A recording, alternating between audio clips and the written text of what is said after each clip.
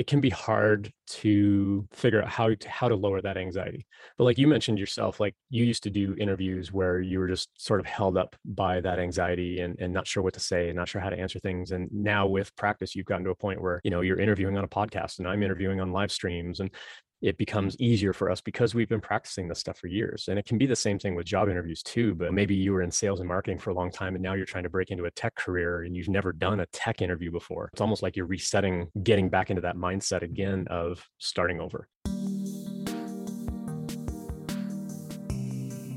Welcome back to the Career Therapy Podcast, where we explore the hidden side of modern work, help you turn procrastination into job search motivation, and teach you how to stress less, earn more, and change careers with confidence.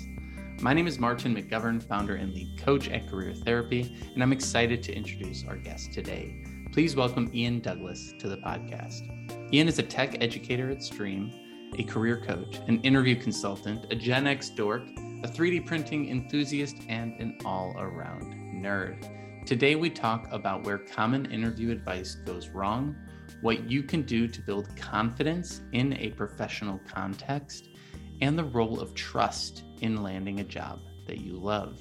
If you like this episode, please subscribe and leave us a review on iTunes. Your support is what enables us to keep helping seekers all around the world in their career pursuits. That's all for the intro today. So without further ado, here is our convo with Ian Douglas. But I'm really excited to chat with you because you have so much experience in, the tech world, and we've both been coaches at similar places and at the same companies even.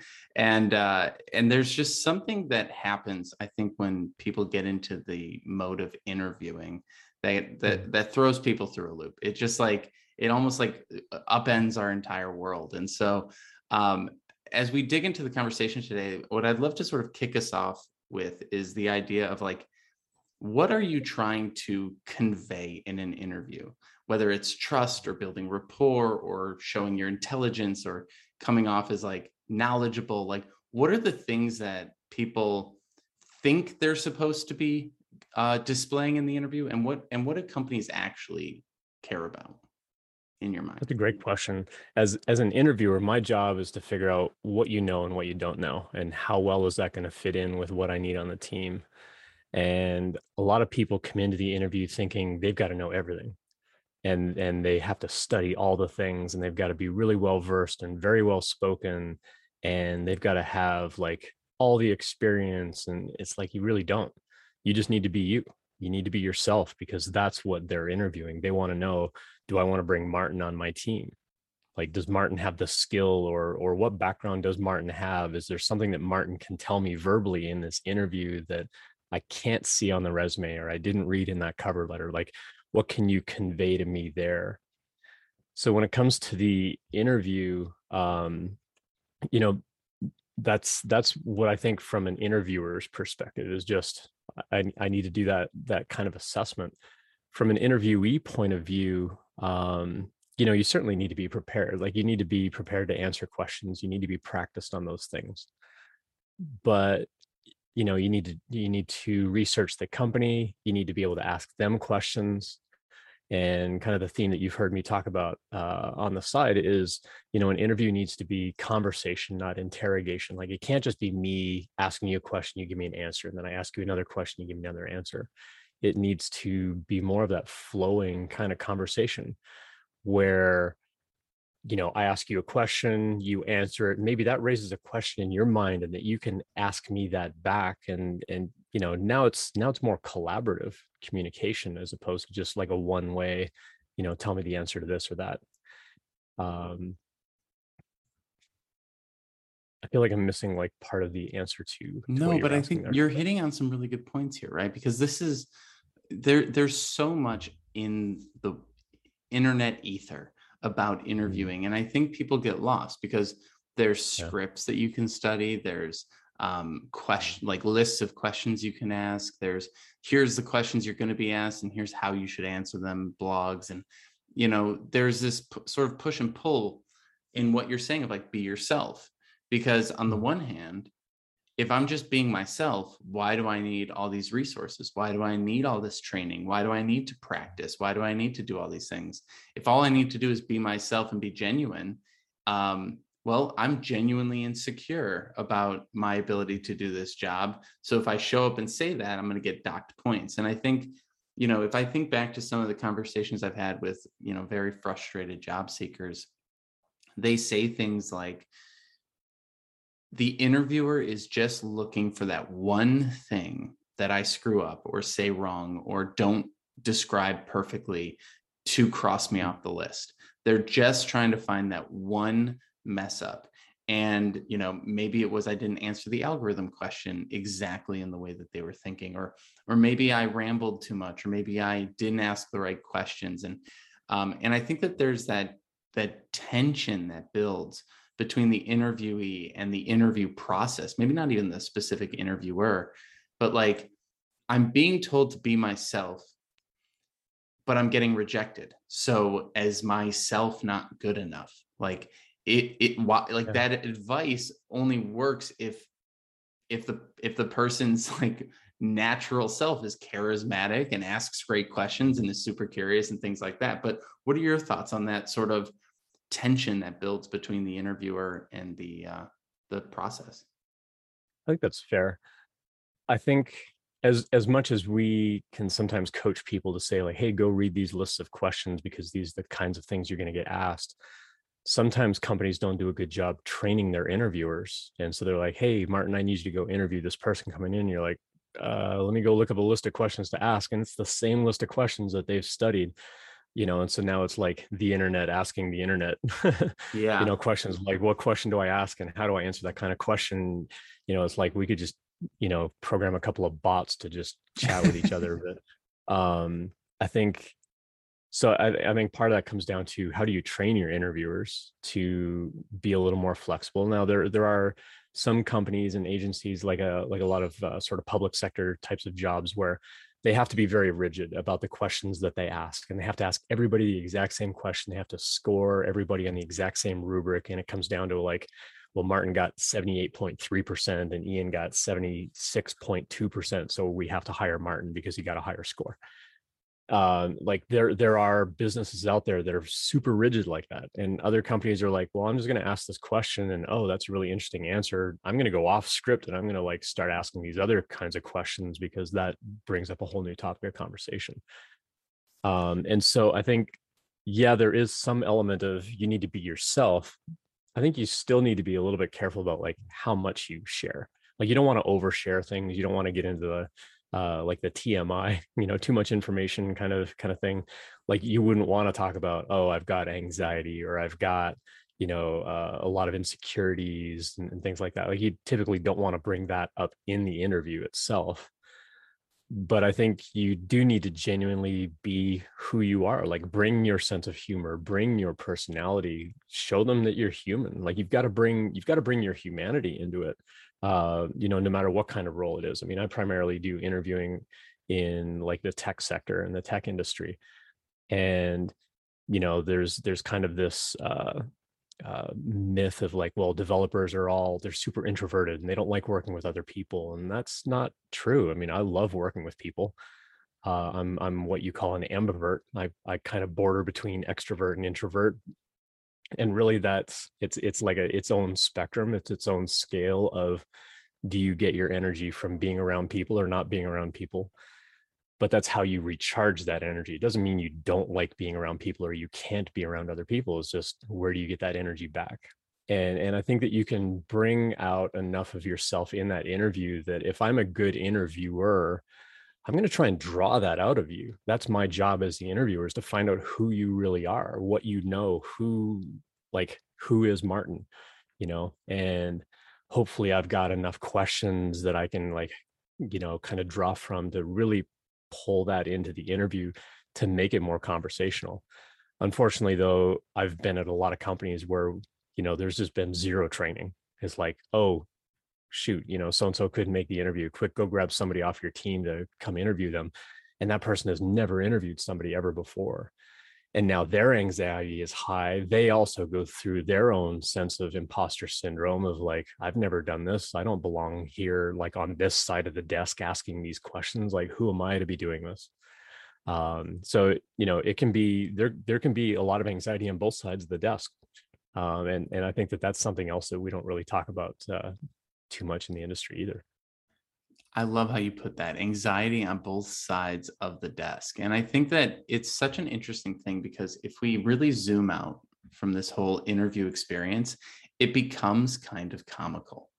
Like, one of the things that I've talked about with students before is like, this is a complete construct of a conversation, right? Like, it is, to go way back, like it's like the Shakespeare, everyone is a player on the stage, right? Like, you literally, back in the day, now it's all Zoom, but back in the day, you would literally put on clothes that you would never normally wear, go to an office with a bunch of strangers, with a piece of paper that describes you, enter into a room with a person who has not done their research on you and probably has no context of who you are, but is in a position of power over you, sit in a chair that is slightly lower than that person for some strange reason on the other side of the desk, and then launch into sort of like a half dating, half selling, half like Q&A. Like, it's just like, it's such an odd thing when you really break it down to the elements. And like, that's where I start to be like, we can start having fun with this. And I think that's one of the issues with this whole process, is that the job search process is so stressful and so personal and so full of rejection that we lose the ability to have any sort of fun with it.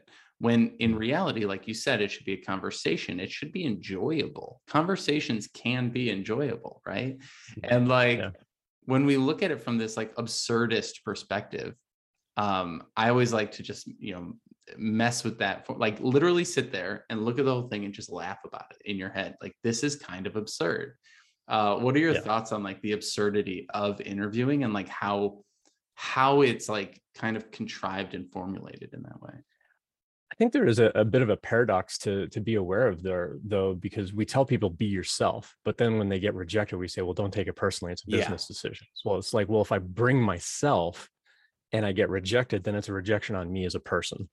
Where from a business perspective, we're trying very objectively. We're trying very hard to treat everybody objectively, treat everybody the same, and make a business decision over who are we going to bring on the team. And it's not meant to be a personal, like, oh, I didn't like Martin's haircut, so I don't want to hire Martin. It should be, well, we need this mix of skills, or we need a certain amount of problem solving. And this candidate just didn't have that, or didn't demonstrate it well enough that, we're not confident that they're going to be able to do the job. And so we pass on them. But yet we tell people, be yourself, have this conversation, bring your sense of humor. Like, we talk a little bit about like trust in the interview. Like, you got to build up trust on both sides, and how do you have these good conversations? But then when they get rejected, it becomes even more crushing then, because you're telling them, well, it's not personal, but it was personal to them. Like, it's a rejection to them. And unfortunately, in the tech industry, a lot of people don't even get calls back. Like, they don't even get the feedback, or they do the interview and then they never hear back from the company. And that's unfortunate. I think that that's a big thing that needs to change in the industry around, like, we have to be able to give people feedback, and we have to be able to really share, like, where are you in the process, and why didn't you move forward in that process? And I think that when companies don't do that, it can erode kind of that public trust of, oh, don't go interview over there, because they're just going to like ghost you, as we call it. And you're not ever going to find out why. They're just going to interview you and then never call you back. Kind of revisiting something that you mentioned earlier too, like, if I slip up on one thing, I'm going to automatically get rejected. I tell people a lot of times, when I'm looking at your resume, like in the screening process, before you ever get to an interview, when I'm looking at your resume, when I'm looking at your cover letter, I'm looking for a reason to say no, because I got hundreds or thousands of these things to go through. Once I make those choices and say, this is my, like, list of 20 people that I'm going to call. Now I'm switching my mindset into reasons to say yes, because hiring sucks. Like, honestly, it's a horrible process. It's expensive, it's long drawn out, it takes up a lot of our time from a business perspective. We've got to like pull engineers off the work that they're doing to actually be part of that interview process, or we've got to pull a manager out of something to be able to manage part of this process, or multiple stages of this process, multiple phone calls. We got to get HR people involved.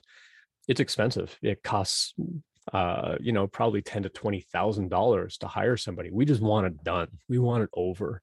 And I think that's why networking can play such a big part in getting a job, because it's like, if we don't have to go through all that time and all that expense, and it's like, hey, you know what? I've got someone on my team that knows somebody that might fill this job. Let's just fast track them and see if that's going to be a good fit. And then we don't even have to post the job and wade through hundreds of these things.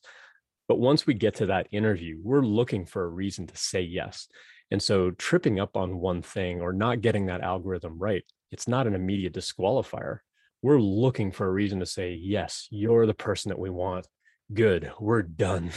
We're done with this. Let's just make an offer to this person. Hopefully they say yes. And then like we're finished with this.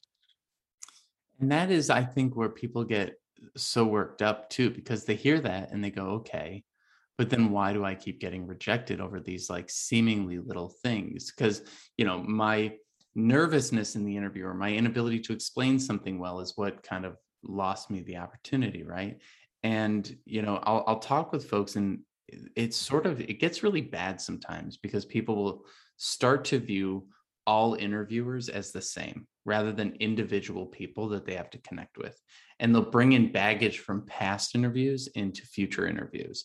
And it starts to sort of like, over time, if you've been job searching 6 months to a year or more, you start to carry a big bag of baggage, and I start to see the mindset of just like, trying to prepare yourself for trying to prevent anything from going wrong. So I need to tell these stories in this way, and I need to ask these questions, and I need to be ready for these things. And like, there's an art in all of this. And I think that that's maybe what's missing in some of these simplistic phrases, like be yourself in the interview. Like, be yourself in the interview is missing that you have to be the best version of yourself, right? And so it's not just be your true, authentic, through and through self. It's be your professional, helpful, curious, well-communicated self. And those like additional nuances, I think, are what goes into making this kind of the art of conversation in a way, right? If I think back to my earliest interviews, being myself meant having a panic attack and not being able to say words.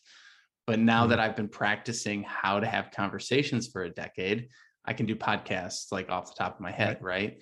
And so like there's this sort of ongoing development that we sort of understand it in a technical sense. And I do want to dig into the technical stuff with you. Like, we understand that if you're going to learn software, you're going to learn how to 3D print, or you're going to learn how to, set up an audio studio and record things. There's going to be a learning curve where you are terrible at it for a while, and you're going to probably break some filaments, and you're going to probably record some bad audio, right? But you give yourself, hopefully, you give yourself a grace period to get good at the thing, right? Whereas people think I'm either good at interviewing or I suck. It's very binary. What are your thoughts on that? Like the art of interviewing, the art of conversation, the art of building that skill, and how we can bring maybe some of our learnings from the technical world into how to develop that skill? Yeah, that's a good question. It's definitely an iterative process. And I think you mentioned in what you said, like, you got to practice this stuff. And sometimes we'll tell people, like, when you're practicing behavioral questions, like, tell me about a time when, you'll see guides like, oh, practice it with a friend or a family member. It's like, yeah, but unless they're an interviewer, they're not going to give you good feedback. It would be like, if I don't know how to work out at a gym and you don't know how to work out at a gym, and I take you to the gym and say, how do I build muscle? Right? You're like, I don't know, like lift this heavy thing and maybe that'll build some muscle. It's like, we can kind of go back and forth. Would we gain muscle? Maybe. Are we going to gain the right kind of muscle? Maybe. Are we going to hurt ourselves in the process? Probably. Mhm. But when you have a coach there saying, no, this is the movement, and this is why when you move this muscle in this way, this muscle gets sore. Or, if you want to like stretch out this part of your body, you actually need to stretch out this part of your body. Or work on these muscle groups and things like that. Like having somebody who knows how to interview do a practice interview with you is far more effective than practicing by yourself. I've certainly told people like, if you're like in the tech industry, for example, there's a lot of interview styles where you've got to do some kind of technical code challenge. And there's lots of websites out there to do these technical challenges. And sometimes you'll read guides and I've told people in the past, like, while you're working on that, just grab your phone and start recording your voice about how you're explaining your process and then go back and listen to how you explain that. But that's like me working out at the gym by myself. It's like I don't necessarily know how I'm going to get better. Practice is important, but I think it's important to get the right kind of practice because, I've heard of people like, oh, I've done like 500 leak code problems or I've done 700, 900 leak code problems. I think I'm ready to go interview. It's like, yeah, but what did you learn from those? Like, did you just learn, I'm just going to sit down and do like 2 or 3 challenges a day for a year, and now I think I'm ready for a job interview? Or are you actually getting good feedback from somebody around, okay, well, this part of the process that you're following was really good. This part, you're kind of taking a long time. You need to shorten that amount of time. So practice this part of that tech challenge so that you can reduce that time. That's where that practice becomes more effective, like far more effective. We know as interviewers that you're going to be nervous. We're often nervous too. I've interviewed people with more technical experience than me or a higher level of experience in some, bit of tech skill that I'm trying to interview for. And we get nervous too. It's like, well, what if they realize I don't know as much as they do? Like, we're representing the business. We should know all the things. We should be able to add and answer any of these questions ourselves when it comes to like these technical aspects of things. And I've been nervous interviewing people, who are genuinely smarter than me. And sometimes that's a good thing. I mean, as a manager, we want to hire people who are smarter than us, that know things that we don't. Otherwise, we'd be doing it ourselves. And, but we know that you're nervous coming in. And so it's our job to like tamper that down a little bit. In the past, it used to be come on site, we're going to have you like write software code on a whiteboard, and or we're going to give you a laptop where you're going to like type in some code, but it's a laptop you've never seen, it's an environment you've never seen, maybe an editor you've never used or that you're not comfortable with, you don't know the tools, and so now your anxiety level's going up up up because it's all this unfamiliarity. And I got to a point in my interviewing where I would ask a candidate like, hey, if you have a laptop, bring it with you. So it's an environment you're familiar with, we're going to work on code that you're familiar with. And it was always interesting to see that anxiety level drop when they came in. It's like, hey, cool, grab your laptop. I want to pull up that bit of code that I gave you as that take home challenge. We're going to continue to work on that. I found a bug in the code that you sent to me.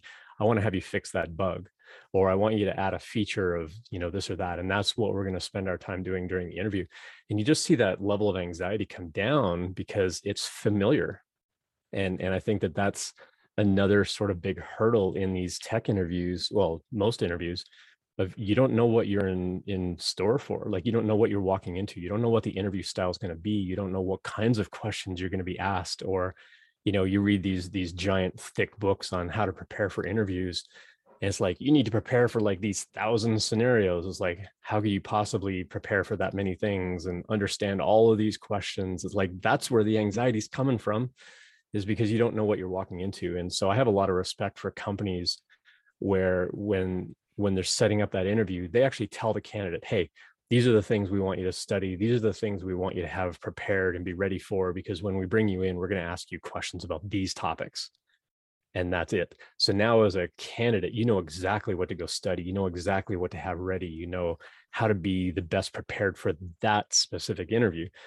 And that's something that a lot of companies don't do because they're all following kind of that same script, or they don't know how to prepare those kinds of things. And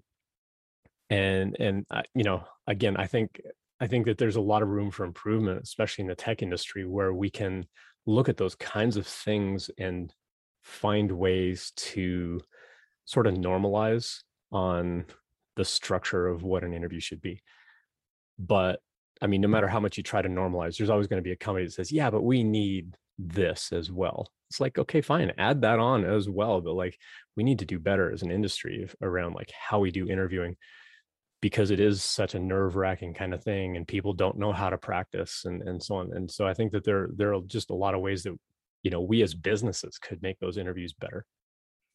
And I think that that's where job seekers get a little bit of a chip on their shoulder sometimes, right? Because they feel like it's a double standard. Like they have to be perfect at every step along the interview, responsive within, X number of hours of receiving every email, following up on a regular basis, answering every question perfectly, preparing for everything right, going through 9 interviews and 3 take-home tests and all this other junk. And then the company is like not getting back to them, taking a month between things, not even sending them an actual rejection. And it is kind of this unfortunate power imbalance that exists where you're sort of like, I guess I just have to put up with this, I guess I just have to deal with this. And it can really start to wear people down. And I do agree. I think both the company needs to get better at like managing this process because it is very inefficient. And we all know HR is stressed out and all that different stuff. But at the same time, there is also a personal responsibility of being able to control your mindset through this process, right? Like a salesperson who expects everyone to pick up the phone is going to get very frustrated very quickly. And a job seeker who expects every interview to go flawlessly or expects the interviewer to have done their research is going to get burnt out quicker. And I think that there's just so much in that of like expectation setting, both for yourself, for the company, for you, and every way back and forth. And I'm just like, as I think through all this stuff, it gets me thinking about, putting yourself in the other person's shoes. When we're the interviewee, when we're going into the interview, there's this big spotlight put on us and it raises that anxiety level to the nth degree. There's also a ton of stuff on the internet that's all about knowing yourself and being able to pitch yourself and sell yourself and know what your values are and know what your passion is and know where you'll be in 5 years. Like the where are you going to be in 5 years question is the classic cliche, right? It's like, well, I don't know. We had a pandemic and like that kind of threw everything off, right? Or being able to explain gaps in your resume, or like there's just so many things that we have to contend with. When the anxiety levels increase, what do you think tends to help people calm down? That's a tough one to answer because I think when you see a lot of those guides where it's like, here's how to calm yourself and here's what to do, I think that there can be an amount of privilege in that not everybody has access to. Not everyone's going to have access to go see a doctor or see a therapist to like get the medication they need to calm themselves down because it's like a chemical imbalance in their body, or is it just heightened anxiety because they're reading too much into a situation, and just maybe some time talking to a therapist would help that. Not everyone has access to that. So, I think as well-meaning as some of those articles are, I think they're sometimes a little tone deaf to the reality of what people actually go through. And so I do want to kind of preface my answer with that I think that it's important to kind of recognize certain things about that. With how to kind of calm yourself. I mean, I can't tell you how to calm yourself because you know yourself and I don't necessarily. I think, the typical kinds of things of just take a deep breath, think about their question before you come up with an answer, like, have a little notebook and like write down, notes about what that question is and like give it some thought. It's okay to say in an interview, like, That was a really thoughtful question. I want to take just a moment. I'm just jotting down like some parts of that question because I want to give a good answer. Like I want to be thorough in how I give my answer. So I just want to think about it for a moment. Most interviewers are fine with that. I think being able to reflect and introspect on yourself is important. I think sometimes with interviews, it can be hard to figure out how to lower that anxiety. But like you mentioned yourself, like you used to do interviews where you were just really sort of held up by that anxiety and not sure what to say and not sure how to answer things. And now with practice, you've gotten to a point where, you know, you're interviewing on a podcast and I'm interviewing on live streams, and it becomes easier for us because we've been practicing this stuff for years. And it can be the same thing with job interviews too. But when it's that first job interview or you're doing a career switch, you know, it's bringing all that stuff back again. It's like, well, you know, maybe you were in sales and marketing for a long time and now you're trying to break into a tech career and you've never done a tech interview before. So now it's almost like you're resetting, maybe not all the way back to square one, but like pretty close. And like, how do you learn how to say the things correctly and so on? You're kind of getting back into that mindset again of starting over. But really, like, you know yourself, you know what's going to work for you and not work for you. It's kind of like the saying, like, you know, you can't just tell somebody to calm down because that's never going to work. Like, calm down, just relax. It's like no one has ever been like, oh, okay, that worked. Cool. I'm calm now. I'm relaxed now. Like that never happens. You know, if anything, you're gonna wind them up a little bit more. It's like, don't tell me to calm down. So when it comes to an interview, it really does come down to practice. Like we talked about, you know, previously, like it really does come down to practice and finding ways of doing mock interview scenarios with someone that you can trust to give you good feedback and give you pointers on, you know, this part of your answer was really good. Like how you explained this was, you did a great job on that. This part of your answer, you know, you kind of rambled on a little while, or this part of your answer was too short. Like you need to expand that because you're kind of touching on something that's really good. You need to dive into that a little bit more. Without having somebody that can give you that kind of feedback, it becomes much harder to improve. But that is probably for me the number one way that I can reduce my anxiety when I interview is to practice interviewing, like actually have practice interviews. There were times when I was like gainfully employed, loved my job, wasn't thinking about leaving. I would just go out for interviews. I would just like contact companies and say like, hey, I'm kind of interested in what you do. Like, could I interview for this position?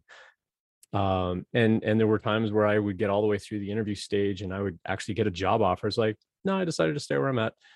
And it's always disappointing for the company when you do that.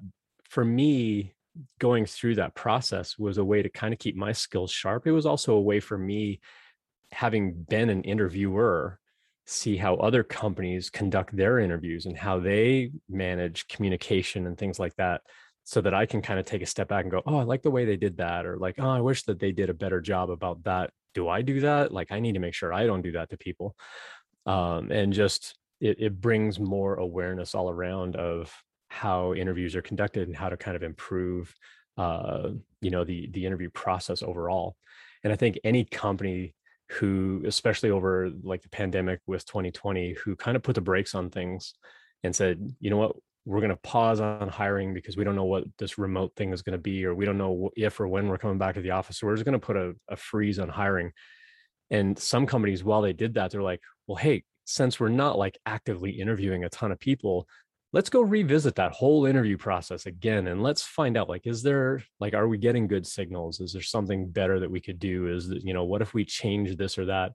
Let's interview like one or two people and put them through that and get their feedback on what that interview process was, and kind of see, like, you know, take a bit of an iterative approach on how to change that interview process. Once companies started kind of spinning the hiring back up, it becomes much harder to say, okay, well, we want these candidates to go through this process and these candidates to go through that process. As much as you might want to try like A/B testing for that kind of thing, it becomes much more difficult to kind of compare apples to apples when you've got people going through a different kind of process. But I know a lot of companies, like there's one here in Denver who completely put the brakes on everything, and they completely reinvented their interview process. And it's amazing now. Like they get really good signals from the interview candidate. They get good feedback from the candidates as far as like what worked well, and how they enjoyed and appreciated the interview experience, whether or not they get the job. I mean, as a company, that's kind of my goal too. If I have to say no, we're not going to hire you, that you're going to walk away and go, that was a cool experience. Like that was great. Like I want to tell other people to interview there because it was such a good experience. And so I think that there's a lot of room for companies to kind of take that step back and examine what's going on. Although now that we're kind of at that pace again, where it's like we're starting to hire, or a lot more companies are realizing that remote opportunities are actually working out okay. And in the tech industry, like you can work wherever you have an internet connection. Like it really doesn't matter anymore. Like you don't have to geographically be where we are, as far as like a headquarters office kind of thing. I think that now that that's spinning back up, there's less opportunity now to kind of reinvent that process. So it's never too late to start though, but it is a time consuming process of like, how do we sort of switch gears and take a different approach on that. But when it comes to the candidate anxiety, I mean, unless you as a company are telling them like, go study these things, this is what our process is going to be, these are what the different kinds of interviews are going to be, and the kinds of questions that we're going to ask, walking into that unknown is what's raising that anxiety. And so I would say the number one thing for lowering your own sort of anxiety about it is knowing yourself and knowing how to calm yourself. But a close second would be if the company would just tell you what that process is, so that you can be as best prepared as you can be, and just say like, hey, we don't need you to know all the things, but we're going to quiz you about the following topics, and we want to dive in on this piece of code that you've submitted, or we want you to come in and talk about a project that you've built. Now I can be way better prepared to walk into that interview and feel like I'm succeeding and sending better signals to them. And so I think that there are things on both sides, both you as a candidate as well as the company, that can help lower that anxiety. We interrupt today's episode to let you know about Career Therapy's Unstuck coaching program. If you're feeling paralyzed by job search procrastination and unsure of what to do next in your career, we're here to help. Each month as a member, you will get access to 2 one-on-one coaching calls, unlimited virtual chat with your coach via Slack, invitations to bi-weekly group coaching sessions, and lifetime access to our 8-part job search curriculum. Want to take your search to the next level? Head over to careertherapy.com and schedule a free 15-minute consultation to chat with me today and see if coaching is right for you. Now back to our show. It really does bring in like the signals. I like that you said the signals, because that's really what we're talking about here. The tone, the signals, the values, the connections. Like, I think what you're talking about with this ambiguity, and that's what creates a lot of issues. It's like, all right, so we want those answers. Well, there's good ways to ask those questions and there's bad ways to ask those questions. And I think a lot of what we deal with in the interview is like, we're almost doing it right. We're like so close to doing it right, but we have the tone wrong, right? You can ask the same question with a different tone and get a completely different answer. One, like at the end of an interview, you could say, is there anything that we didn't get to during this interview that you wanted to get to, that I could quickly maybe, give you a little bit more context on? Yeah. Or you could say, is there anything that I could do better next time? And like that, it's like getting to the same information in 2 very different tones.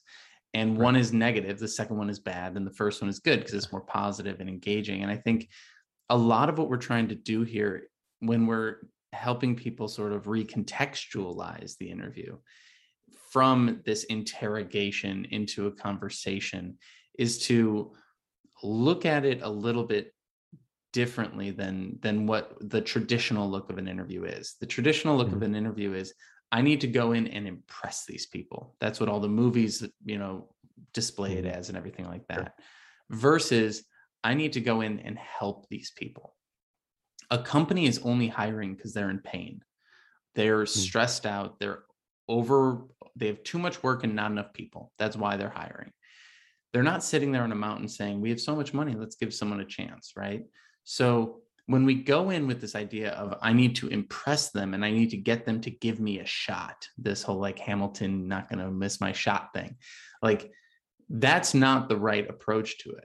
The right approach is a more consultative, helpful approach, which applies to the tech interview too, because if you just go in and do the tech interview and give them the answer, that's not a good tech interview, because you haven't done the actual important thing of the interview, which is explain to them what you did, why you did it, how you got to this conclusion, and what you can do in the future. And the same with like the difference between being impressive and being helpful. If I'm trying to be impressive, I'm trying to use a lot of jargon. I'm trying to sound the part. I'm trying to like look the part. I'm trying to fake it till I make it. Versus going in and being helpful, what you're doing is saying, I don't know everything, but I have enough skills to help your business do X, Y, and Z. You wouldn't be talking to me if you already had someone doing this. So what is it you're struggling with? And then asking those good questions. And it takes the pressure off of the interviewee a little bit to be like, I'm just here to learn. I'm here to help. I'm here to provide value. And maybe it's a fit, but maybe it's not. And whereas most people are like, if this isn't a fit, my life is over. Like we catastrophize, we do all these different things. And so one of the things that people always talk about is like, I need to go get another certification and then I'll be confident to do the interview. Or I need to go learn this new algorithm, then I'll be confident for the interview. And I'm like, I think we just need to like figure out how to be more relaxed and okay not knowing things, because that's when you actually look confident. When you're like, I don't know that, but how are you using it? And how quickly would you need me to get up to speed and things like that? So how do you sort of talk to people, especially in the tech world, where it's very concrete? We need X years of experience. We need X software. We need things like that. Like the funny cliche is the person who's like, they said they needed 5 years of experience with this software, so I could never get that job because I only built it 2 years ago. Yeah, like that whole joke. What do you say to tech people who are so concerned about the technologies and the metrics and the number of years and everything like that?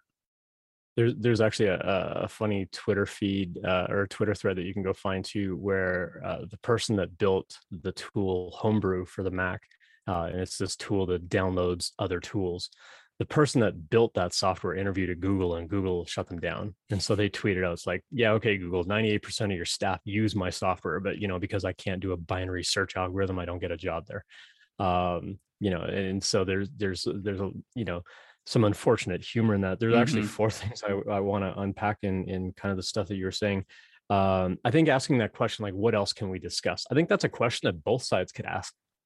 Like as a candidate, it's like, hey, was there anything else that I can explain or talk about? But I think you could do that as a company as well and say like, hey, we've talked about all kinds of things. Is there anything else that you're curious about that I can answer for you too? I think that can sometimes draw those questions out of people when they get to the whole, like, do you have any questions for me? When it comes to, being helpful and kind of that whole mindset of, what do I bring to the team? You're right. A lot of companies are hiring because they've got too much work and they need to bring somebody on the team in order to, address the amount of work that they're doing. And so there's definitely a sense of, are you, if I bring you on the team, are you going to immediately help improve the team or in some way improve the team?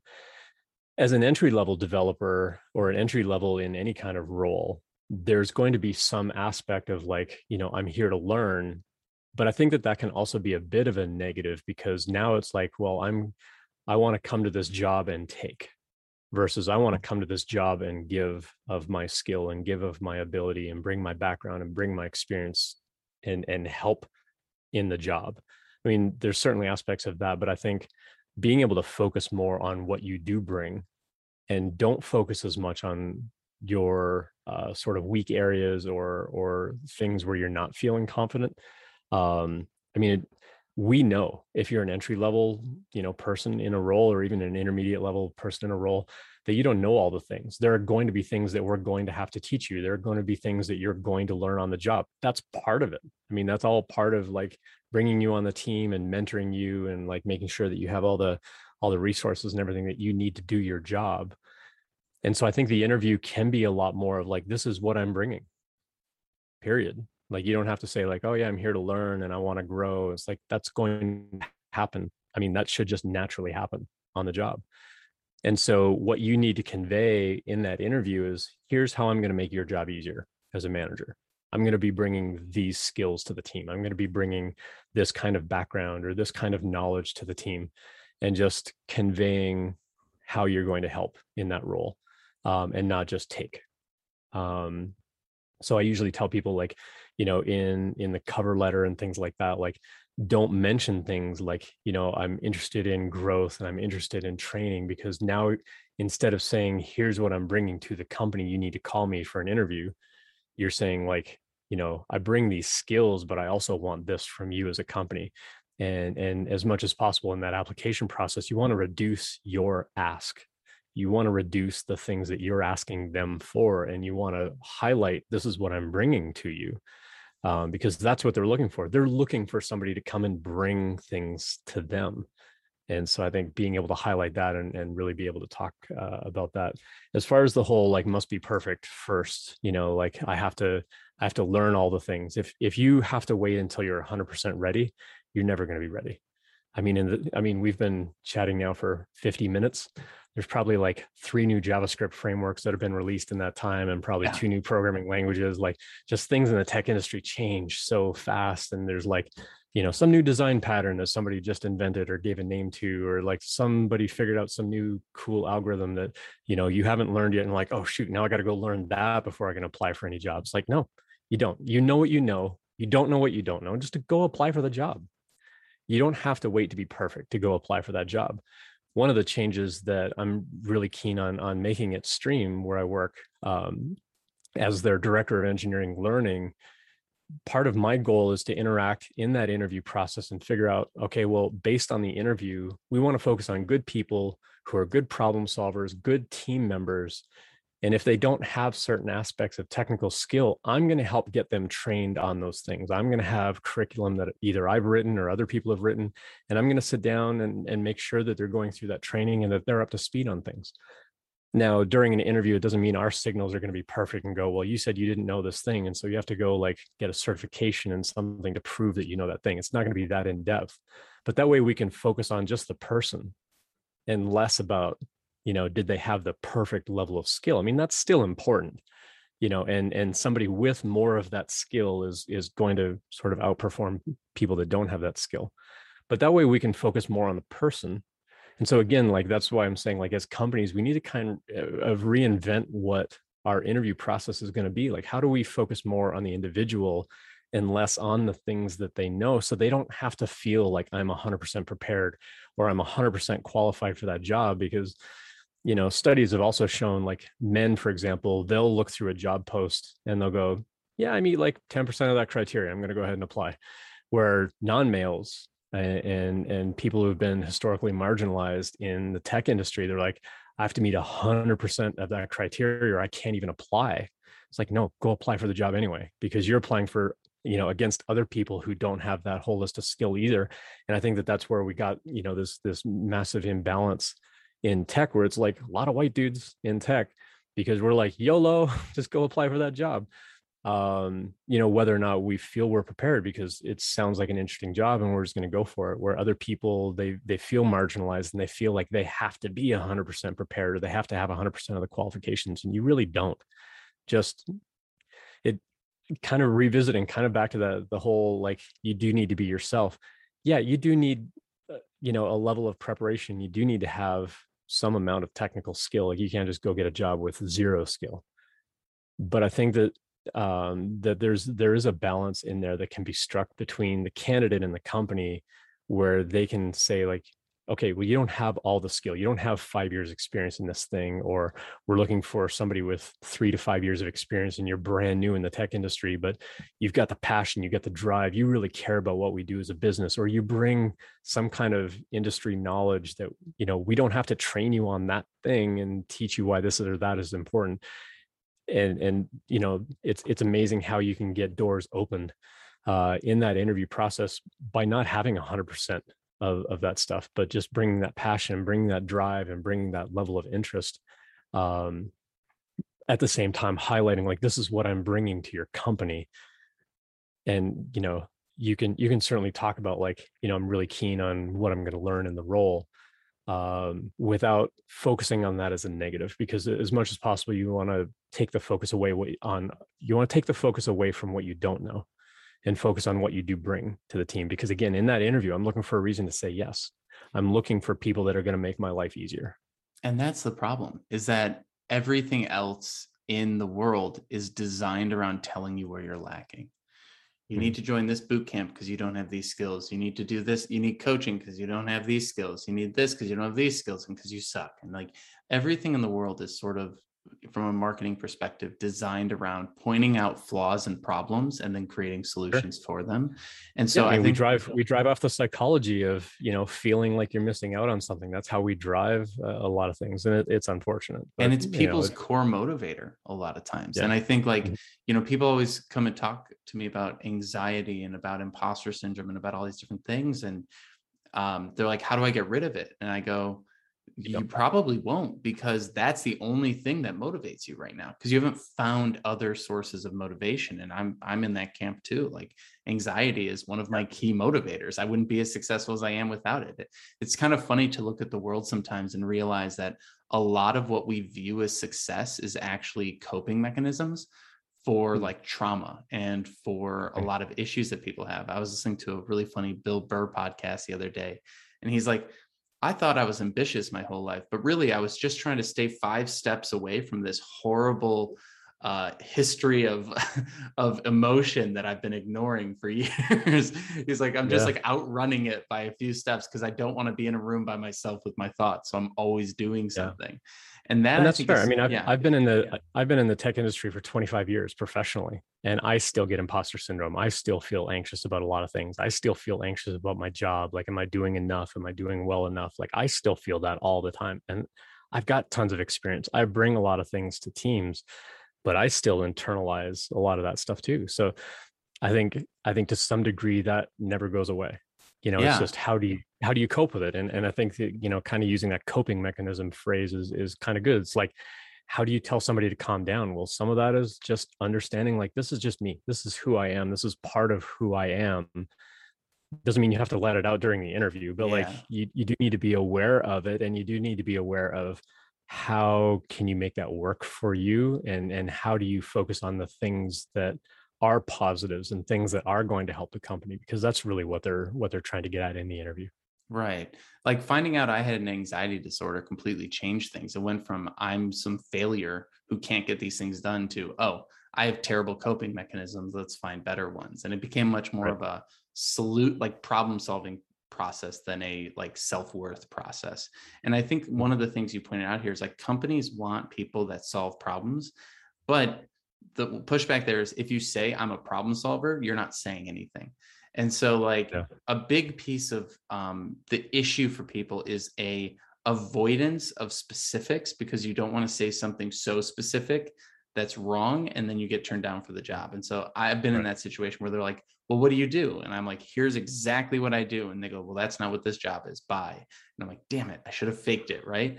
But there is this sort of like the definition of a job is solving a problem. I have a problem, you solve it, I pay you. Like that's literally the definition of a job. So to say you're a problem solver is to say nothing, right? And so like, I think there's a lot of stuff that is taught in the interview prep process that is actually training people to not say anything, to like just be vague, to just be, and maybe it's not the interviewing process, but just like unless you've, and you said this earlier, it's like you really need to get to know yourself, and you really need to understand what you're interested in, why you're interested in it, how you're able to help, even in the smallest possible way, so that when you get there, it is genuine, right? Because we don't want to fake it. We don't want to pretend that we want this job. Although we may have so many interviews that we don't care about each one to it like the 100%, right? So that's why I try to encourage people to get interested in industries and fields rather than companies, because then you can be enthusiastic about a lot of different companies and a lot of different things. When it comes to getting specific, I sort of want to wrap up on this piece, because probably the biggest issue is our avoidance of getting specific because of that fear. So when it comes to the interview, how important are specifics? What are the different ways that you should share those, whether it's stories or whatnot? And like, what would you say to someone who is just like really struggling to narrow in and like get to like, what's the ROI of my role? What is the value of what I do? Like, how would you help them get more specific? What would you say to them? A good question. I think getting into specifics is important, and you do need to be careful that you're not misrepresenting yourself. Like, um, oh yeah, I'm a problem solver. I can solve all the problems. But if you say like, I'm actually really good at solving this kind of problem, then it kind of gives us a better idea of where we could fit you in on the team. Where if it's like, well, I'm good at solving this kind of problem, but having an awareness and say, I've struggled solving this kind of problem. It's like, oh, okay, well, maybe, we need to put you on this team instead. Some companies are willing to kind of pivot, mid-flight, or I've been at companies where they're like, we're just looking for good people, and once we hire you, we'll figure out what team to put you on. Other companies are like, we have a specific role on a specific team, and if we don't find the perfect person for that team, you don't get the job. And so there can be a bit of a difference there. And a lot of it comes down to the growth size of the company, and do they have multiple roles open, or are they hiring one role and one role only? And you have to like fit that cookie cutter kind of space. So when it comes to specifics, I think it's good to have some amount of specificity about what you can bring to the team. I think it's also good to point out your own self-awareness on what aspects of that job you're not going to do. But again, you don't want to highlight too much about your weaknesses or areas where you can't help. But I think it is important that is part of the conversation. Like when I was interviewing for my current role at Stream, it was literally conversation. I sat down with the CEO because I'd worked there in the past, and he's like, "This is what we want to do." And I said, "Okay, well, I can help out with this. I'm not going to be as good helping in this kind of area, but these are the parts that I can do. These are what I do really well." And he's like, "Cool, let's make it happen." So he had an understanding when we were going through that conversation, and he's writing out the offer and things like that, of what I was going to be capable of doing, what I didn't know so well. And then we can kind of plan from there. Like, do I need to grow in those areas, or do I even not need to worry about those things? But if all I did was I came in and said, yeah, I can write curriculum and I can do video tutorials, and just leave it at that, if those other kind of nebulous, vague things never got addressed, there's opportunity for the CEO then to have had an expectation of like, oh, well, I kind of figured Ian would have had that skill, or not, maybe. Um, and now there's that imbalance of, well, I expected you to do that as part of your role. It's like, well, we didn't really talk about it either way. And so, now I'm in the job, and there's this mismatch of expectation. And so I think that it can be part of the interview. And again, if it's that conversation where you've built up enough of that trust and rapport between the interviewee and the interviewer, where you can say, I've got awareness on what I do well. I'm not as good in particular areas, but then immediately like pivot back to like, these are the strengths that I'm bringing, and this is how I'm specifically going to work through, these kinds of problems. And trying to think of like a good sort of example to bring. Like if you're working on like a web-based project, and you say, I know about test-driven development, and I know about building forms. I've actually never really worked with file uploads like you've described, where somebody has to upload a profile picture. So that would be a thing that I need to learn. But when it gets through like processing those things and how to handle, the form information and get it into a database securely, like I've got this or that experience.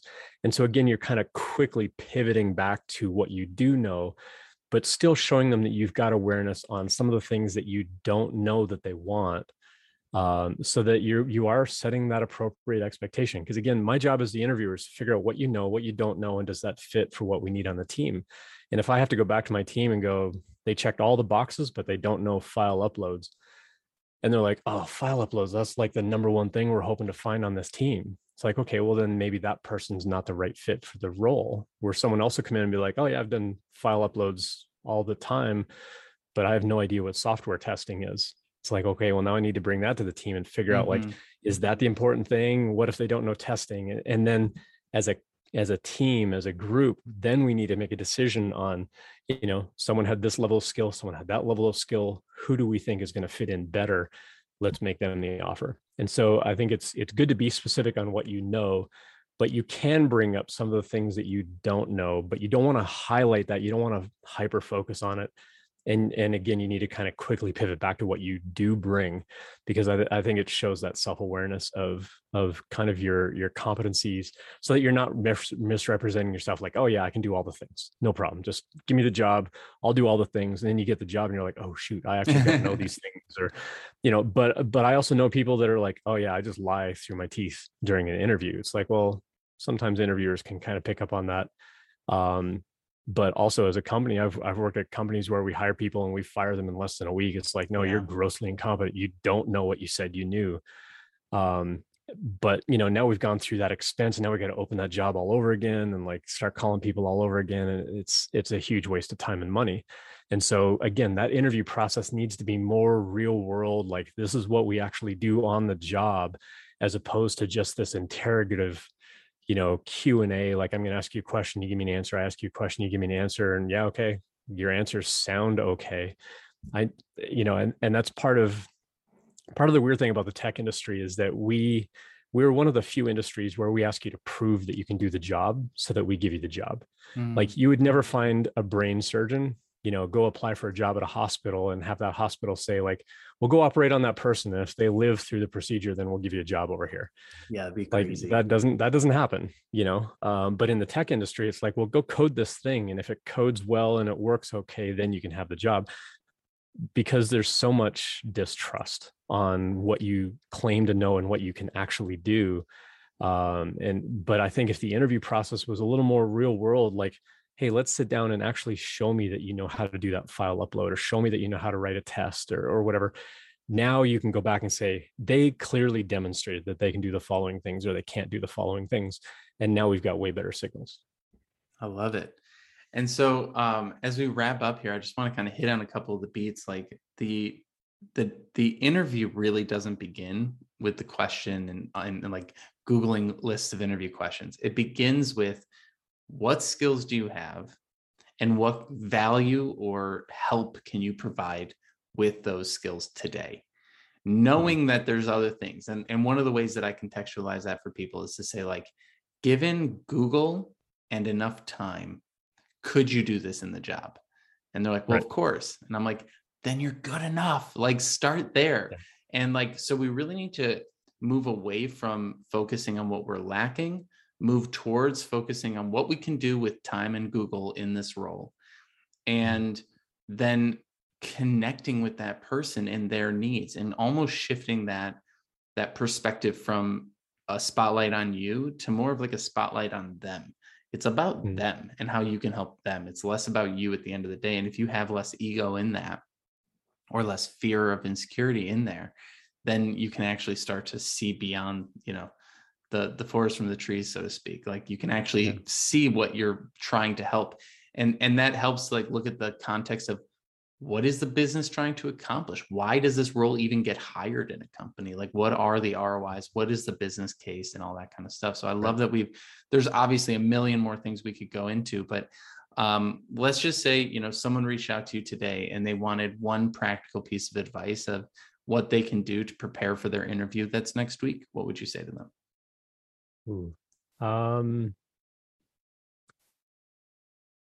I would say reach out to the company and see if the company will tell you what their interview practice is going to be and what kinds of topics you should spend the most time studying. I think some of the top tech companies, like the FANG companies, they actually do that. When you apply for a job, they say, hey, go study the following things. Some companies don't do that. Just like, yep, come in for a tech interview. And it's this gamble of like what questions we're going to ask. And so you feel like you have to study all the things.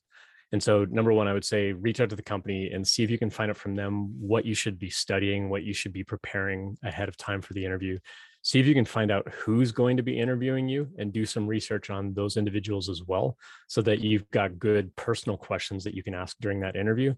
And then the number one thing that I recommend the night before the interview, don't do any studying, because by that point, you know what you know, you don't know what you don't know. Just rest your brain Otherwise, your dopamine levels are going to play tricks with memory recall. And when you go to that interview, you're going to blank on things. So get a good night's sleep, drink lots of water, have a healthy, meal in the morning kind of thing, and then like go do your interview.